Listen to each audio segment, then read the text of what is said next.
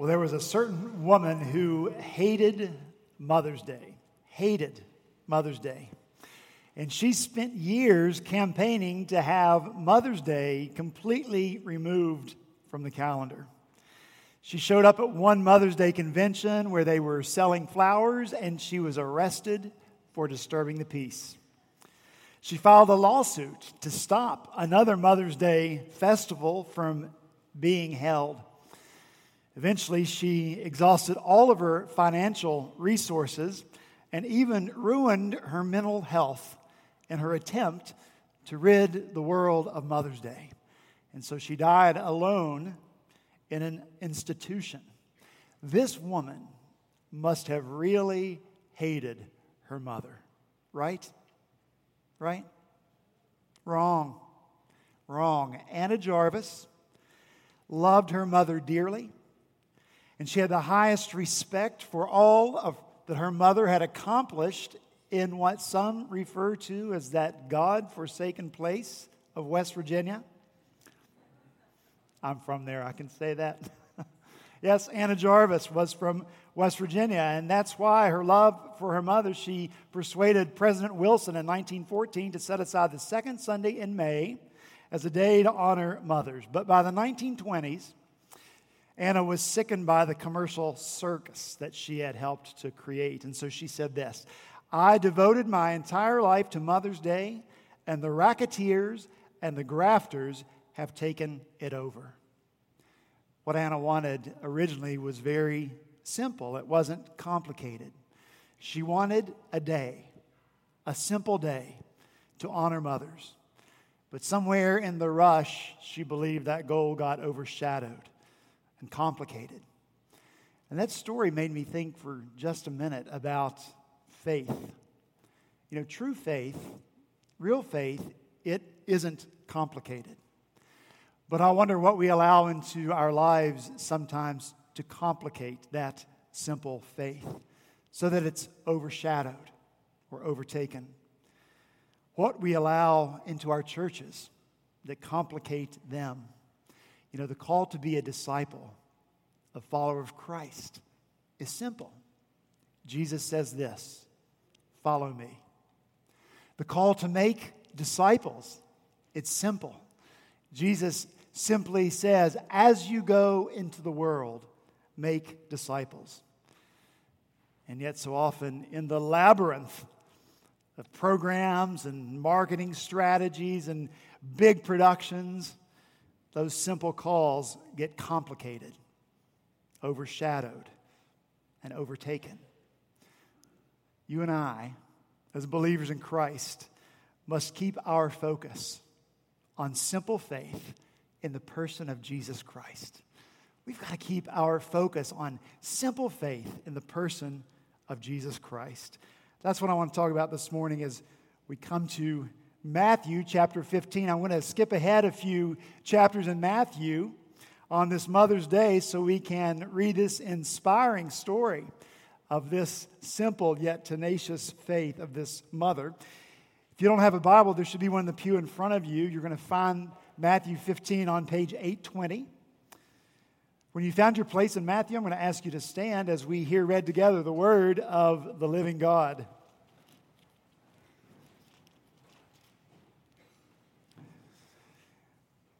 Matthew chapter 15, beginning in verse 21, this is the word of the Lord.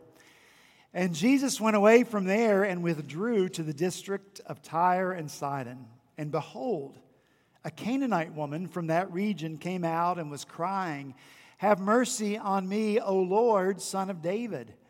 My daughter is severely oppressed by a demon.' But he did not answer her a word. And his disciples came and begged him, saying, 'Send her away, for she is crying out after us.' He answered, 'I was sent only to the lost sheep of the house of Israel.' But she came and knelt before him, saying, 'Lord, help me.' And he answered, 'It is not right to take the children's bread and throw it to the dogs.' She said, 'Yes, Lord. Even the dogs eat the crumbs that fall from their master's table.' Then Jesus answered her, 'O woman, great is your faith. Be it done for you as you desire.' and her daughter was healed instantly. Let's pray together. Oh, Father, thank you for your word. Thank you that it's true. Thank you that it tells us the truth. Spirit of God, as we come now to your word, we pray that you would take the truth of it, the reality of it, make it live in us today as it did 2,000 years ago. Father, we need to be people of faith, of great faith. And so we pray that you would accomplish that in us. Help us keep our focus on you, Lord, so that we might have deep and abiding faith for all of our lives. We pray these things in Jesus' name. Amen. Thank you. You may be seated. When I use the word simple, I don't mean to indicate that the person of Christ is simple in his being, or that he can be completely comprehended by us. He is beyond our full comprehension. Neither do I mean that simple faith is just this little easy add-on to your life or to mine. It's not. Our faith must be all-pervasive in all of our lives all the time. We already sang it this morning. Like wave after wave of the ocean, like all of the sand on the shore, your beauty and glory are endless. Oh, Jesus, I must know you more and more and more. And so when I say simple this morning, I just simply mean that we can keep our eyes fixed on Christ. We don't have to run off here or there or over there searching. We simply go to one place, one person, one source, the Lord Jesus Christ, and all of his many beautiful, endless, glorious facets of who he is. So this morning I just want to look at 3 of those facets of who Jesus is and fix our eyes and our gaze on them, because that's where we'll find help, and that's where we'll find hope, and that's where we'll find greater faith in our lives. And so the first facet on which we can fix our eyes and find our hope and help is to have faith in the compassion of Christ. Look in verse 21. It tells us that Jesus withdrew to the region of Tyre and Sidon. And that word withdrew means to retire or take refuge. When we read the same story in the Gospel of Mark, we discovered that Jesus retired to this house to get away. And Mark specifically says that he didn't want anyone to know where he was. It seems that Jesus had expended so much compassion that he needed a break, a time to renew, a time to refresh. He'd only recently, back in Matthew chapter 14, fed over 5,000 hungry people. He hadn't intended to be compassionate in that instance. In that time as well, he had intended to get away. He even chose a desolate place where he could retire and rest. But the people found him and they followed him. And Matthew tells us that once Jesus saw that crowd who had followed him, he had compassion on them. And he healed them and he fed them. Then at the end of chapter 14, we read that Jesus had traveled to another place and that people from all the surrounding countryside brought their sick to him and begged him to let the sick just touch the edge of his cloak. And all who touched him were healed. And so this compassion-weary Jesus makes another attempt to get some rest. This time he goes to Tyre and Sidon. Both of these are coastal port cities. And so this house where Jesus went might have been a little seaside getaway, an opportunity to rest, to be renewed from his constant compassion. See, Jesus in his humanity is just like you, just like me, except without sin.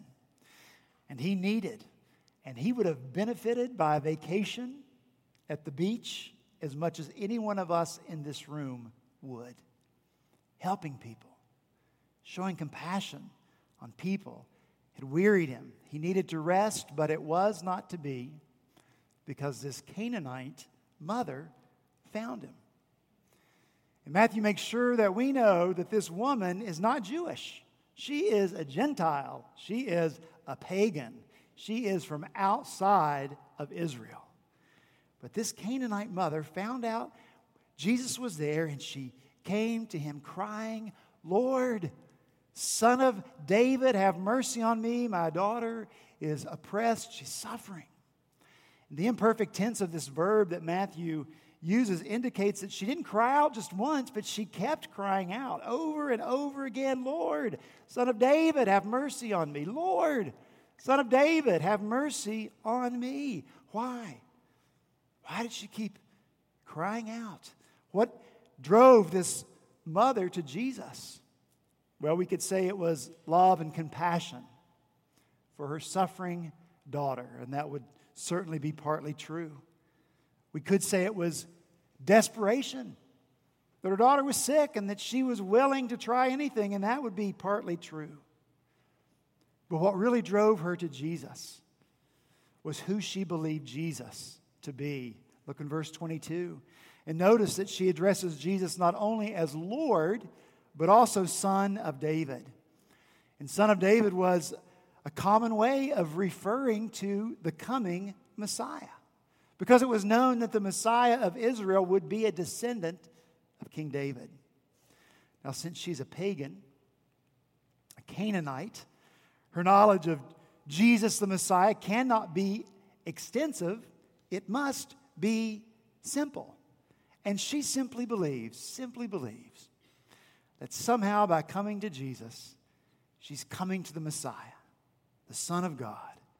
And her simple faith tells her that here is one who, moved with compassion, will not turn her away, even though she is a pagan Gentile.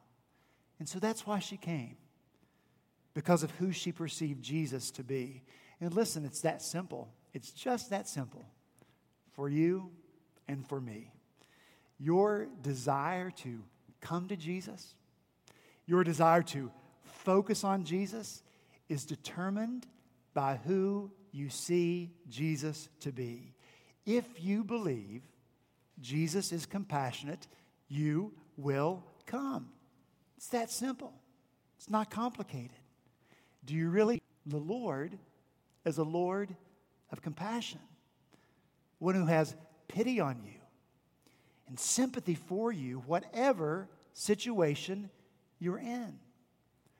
You and I usually focus on the fatherhood of God, because that's how He reveals Himself to us in Scripture. We get the Lord's Prayer. Jesus teaches us to pray, "Our Father in heaven." But when God wanted to express compassion, when He wanted to instill hope into the brokenness, the people of Israel, God compared Himself to a mother. Isaiah 66 says, "As a mother comforts her child, so I will comfort you."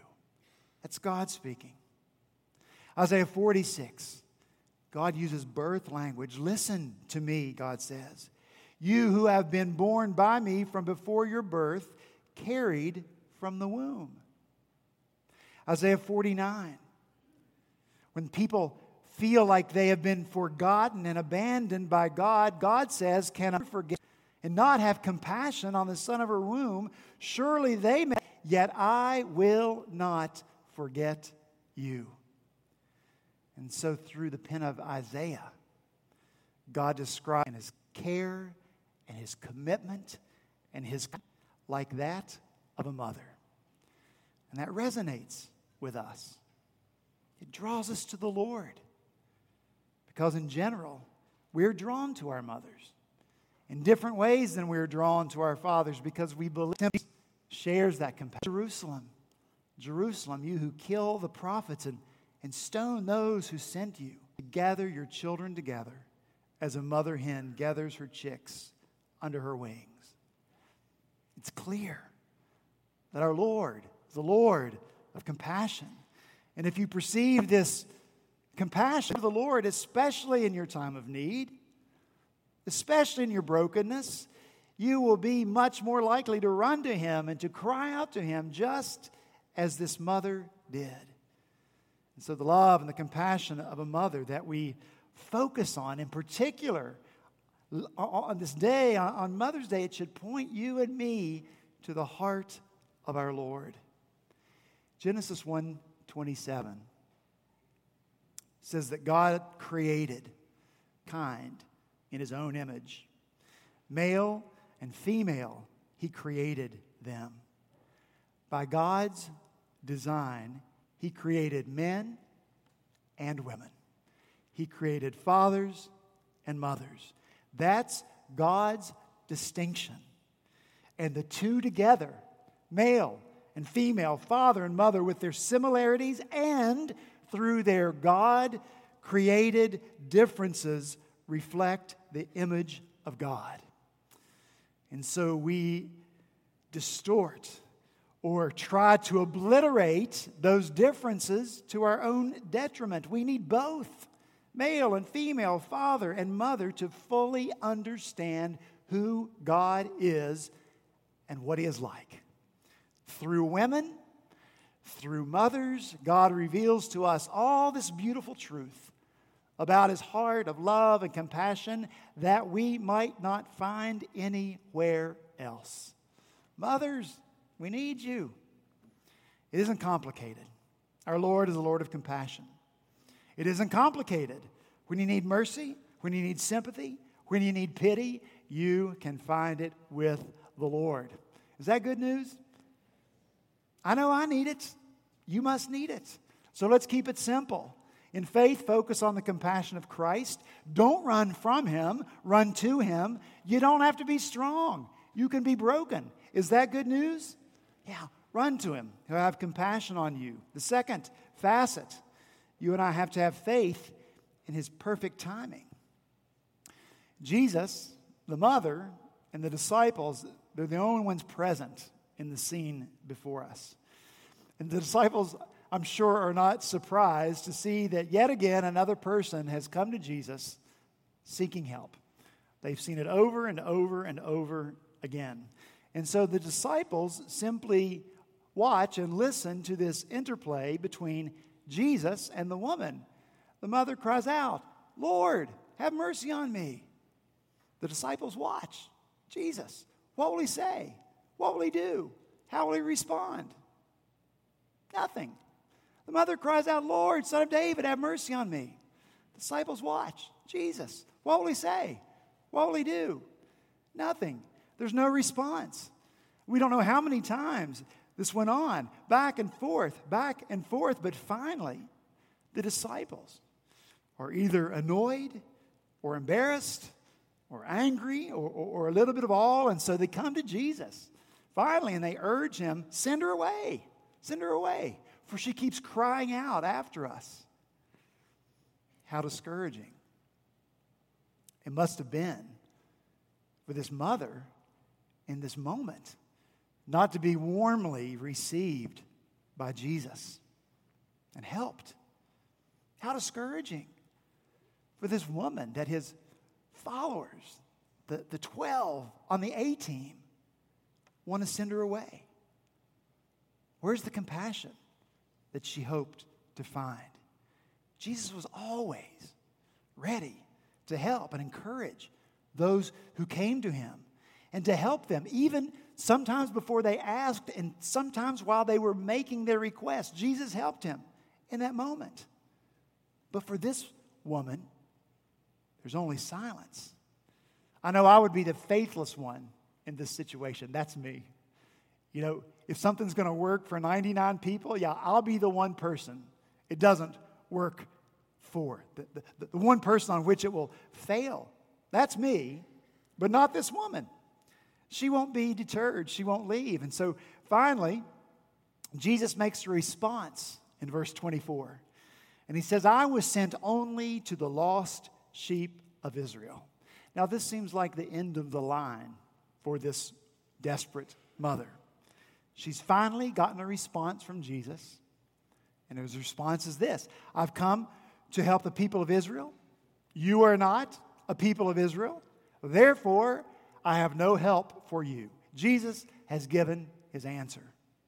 But look in verse 25. This mother will not be put off. Her simple faith is strong. And so now she comes and she kneels and prostrates herself before Jesus. And she says, Lord, help me. Again, Jesus answers, it's not right to take the children's bread and toss it to the dogs. Why is Jesus acting this way toward this woman? Why does he not just give her what she asks?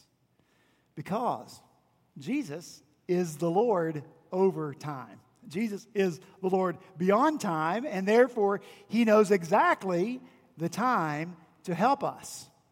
Think about Abraham and Sarah in the Old Testament. They had to wait many, many years until they were old, way past the years and ages for having children before they received the child that God promised to them. But God's timing is perfect. Jairus, the ruler of the synagogue, thought that Jesus' timing was too late when he came to Jesus and asked him to heal his sick daughter. Servants from his house came and says, never mind, your daughter is dead. Don't bother Jesus anymore. But Jesus went to Jairus' house anyway, and he took the little girl by the hand and he brought her back to life. Now, why didn't Jesus just heal her? I don't know. But I do know that the timing of the Lord is perfect and that he's accomplishing something through it. When word was sent to Jesus that Lazarus, his dear, dear friend, was sick and needed him, Jesus waited 2 more days. And by the time he got to Lazarus, Lazarus was already dead. Jesus went anyway. And he stood by the tomb of Lazarus and he called from Lazarus to come forth from the tomb, and Lazarus did. Why didn't Jesus just heal him? I don't know.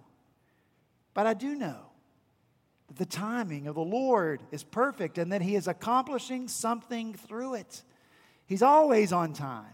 And he always knows what he's doing. Listen, Romans 4 says this about Abraham. Abraham did not waver through unbelief regarding the promise of God, but was strengthened in his faith and gave glory to God, being fully persuaded that God had power to do what he had promised. Jesus told Jairus, don't be afraid, just believe. Concerning Lazarus, Jesus said, for your sake, I'm glad I was not there, so that you may believe. Somehow, raising a dead Lazarus to life would be more effective in strengthening the faith of those around than in healing a sick Lazarus. In each case, the timing of the Lord was a test and a strengthening of faith. And such is probably the case here. Jesus delayed to answer the request of this Canaanite woman to provide her an opportunity to give full expression to her simple faith. How much more precious would this blessing be when she received it from the Lord after this interaction with him than if Jesus had healed her daughter before she even asked? Jesus knows what's in the heart, every heart. He saw the great faith of this woman before she ever came to him, and what an extra gift Jesus gave to her in allowing that faith to be stretched and allowing that faith to become stronger and allowing that faith not to give up. And don't forget the disciples. They're part of this as well. Observing everything that's happening here in this Gentile country, what was the Lord trying to accomplish in them with his timing? They were Jews, men of Israel, sons of Abraham. They wanted to send this poor, desperate mother away so that she did not annoy them or Jesus anymore. What must they have thought as they watched the faith of this woman unfold? What must they have thought of her tenacity? Perhaps the delay of the Lord and his perfect timing was for them as well. Perhaps it was to challenge their view of faith, their expression of it. Perhaps it was challenged by the faith of this woman, a pagan woman from outside the nation of Israel. Perhaps Jesus delayed so that they could see that this expression of true faith And understand that faith is not just religion. Faith isn't of ethnic origin or geographic boundaries or something into which you were born. I hope you know you cannot inherit faith. It doesn't come to you from your father or from your mother or even from attending church week after week after week. Faith is what you have in the person of Jesus Christ. And so perhaps Jesus' delay was to evoke this beautiful, deep, true expression of true faith. We can't say for certain. We don't know why Jesus delayed. We don't always understand God's timing in our lives. Raise your hand if you always understand God's timing in your life. Yeah, exactly. That's what I thought. Sometimes it seems so clear, doesn't it, to us, so plain what God should do. Lord, this is what you should do, and this is when you should do it. But the Lord seems to complicate it, doesn't he? To make it difficult for us. And that's when our faith begins to waver, because we can't see what the Lord is doing. But by faith, simple faith, we hang on to Christ in the dark. True? By faith, simple faith, we hold on to a Christ who seems silent. True? Through faith, simple faith, we hold on to what seems to be a delaying Christ, and we will not let him go. It isn't difficult. It isn't complicated. By faith, we trust in the perfect will and timing of the Lord, who has demonstrated the perfection of his timing over and over and over again. If the Lord delays his answer for a while, it's only because it's right and kind and wise and loving and faith-building for him to do so. And so we trust in the perfect timing of the Lord. Third and final facet this morning, in addition to having faith in his compassion and perfect timing, we have to have faith in his grace and his mercy. We've seen this woman has tenacious faith. Look in verse 26. Please imagine. Jesus basically calls her a dog. He says it's not right to take the children's bread and to toss it to their dogs. Now, that does not deter this woman. She does not storm off in an offended huff. Well, he said that to me. Called me a dog. She simply says, look in verse 27. Look what she says. Jesus says, you're a dog. And she says, yes, Lord. That's her response. Don't miss the magnitude of this short, simple response. Notice, there's no defensiveness in it. There's no manipulation in it. There's no strategizing. There's no angling. Simply, yes, Lord, you are right. I'm not of Israel. Yes, Lord, I am not one of the chosen ones of Israel. Yes, Lord, I have no right to claim anything of you or from you. Yes, Lord, I do not deserve to be blessed by you, but you always love the buts. But even the dogs eat the crumbs that fall from their master's table. What an understanding of grace this woman has, when grace is really beyond our ability to understand. She seems to know that the grace of the Lord is like a table laden with a bounteous feast, and that just a crumb from the table of grace is all that she needs. And that's what grace is all about. God is infinite. God is rich beyond our imagination. And we don't deserve a crumb of who he is or what he has. Do you believe that? When we are conscious that we deserve nothing, then you and I will be thankful for anything. You're in a position to receive the greatest of God's mercies when you and I are just this honest, when our defenses are down, when you let go of manipulation, when you stop trying to think of all the reasons you deserve this from the Lord. Now, in a culture that places a high premium on a healthy self-esteem and self-identification, this is not a very popular concept, even though it's thoroughly biblical and therefore vital for our souls. Still, by our culture, it's considered damaging, puritanical, because it doesn't promote a healthy self-image or self-identification to be called a dog. But as long as we insist on clinging to our own goodness, our own efforts, what we deserve, our hands are not open to receive the grace and blessings of Christ. Until we see ourselves for who we are, we won't even see our need for God's grace. And so what a blessing when we receive for ourselves and then pass on to others the faith to admit that we are undeserving, but that Christ is gracious and merciful and gives us freely that which we do not deserve. And even though all we need is a crumb of the grace of God, Ephesians 1 tells us that He's lavished on us the riches of His grace. That's the heart of the Lord. This beautiful facet of who He is. He is a Lord of grace and mercy. Now I'm about to forget the best part of the story. The best part of the story is that because of His compassion, His perfect timing, His grace and His mercy, Jesus does answer the prayer of this woman. Woman, your faith is great. And He grants her request.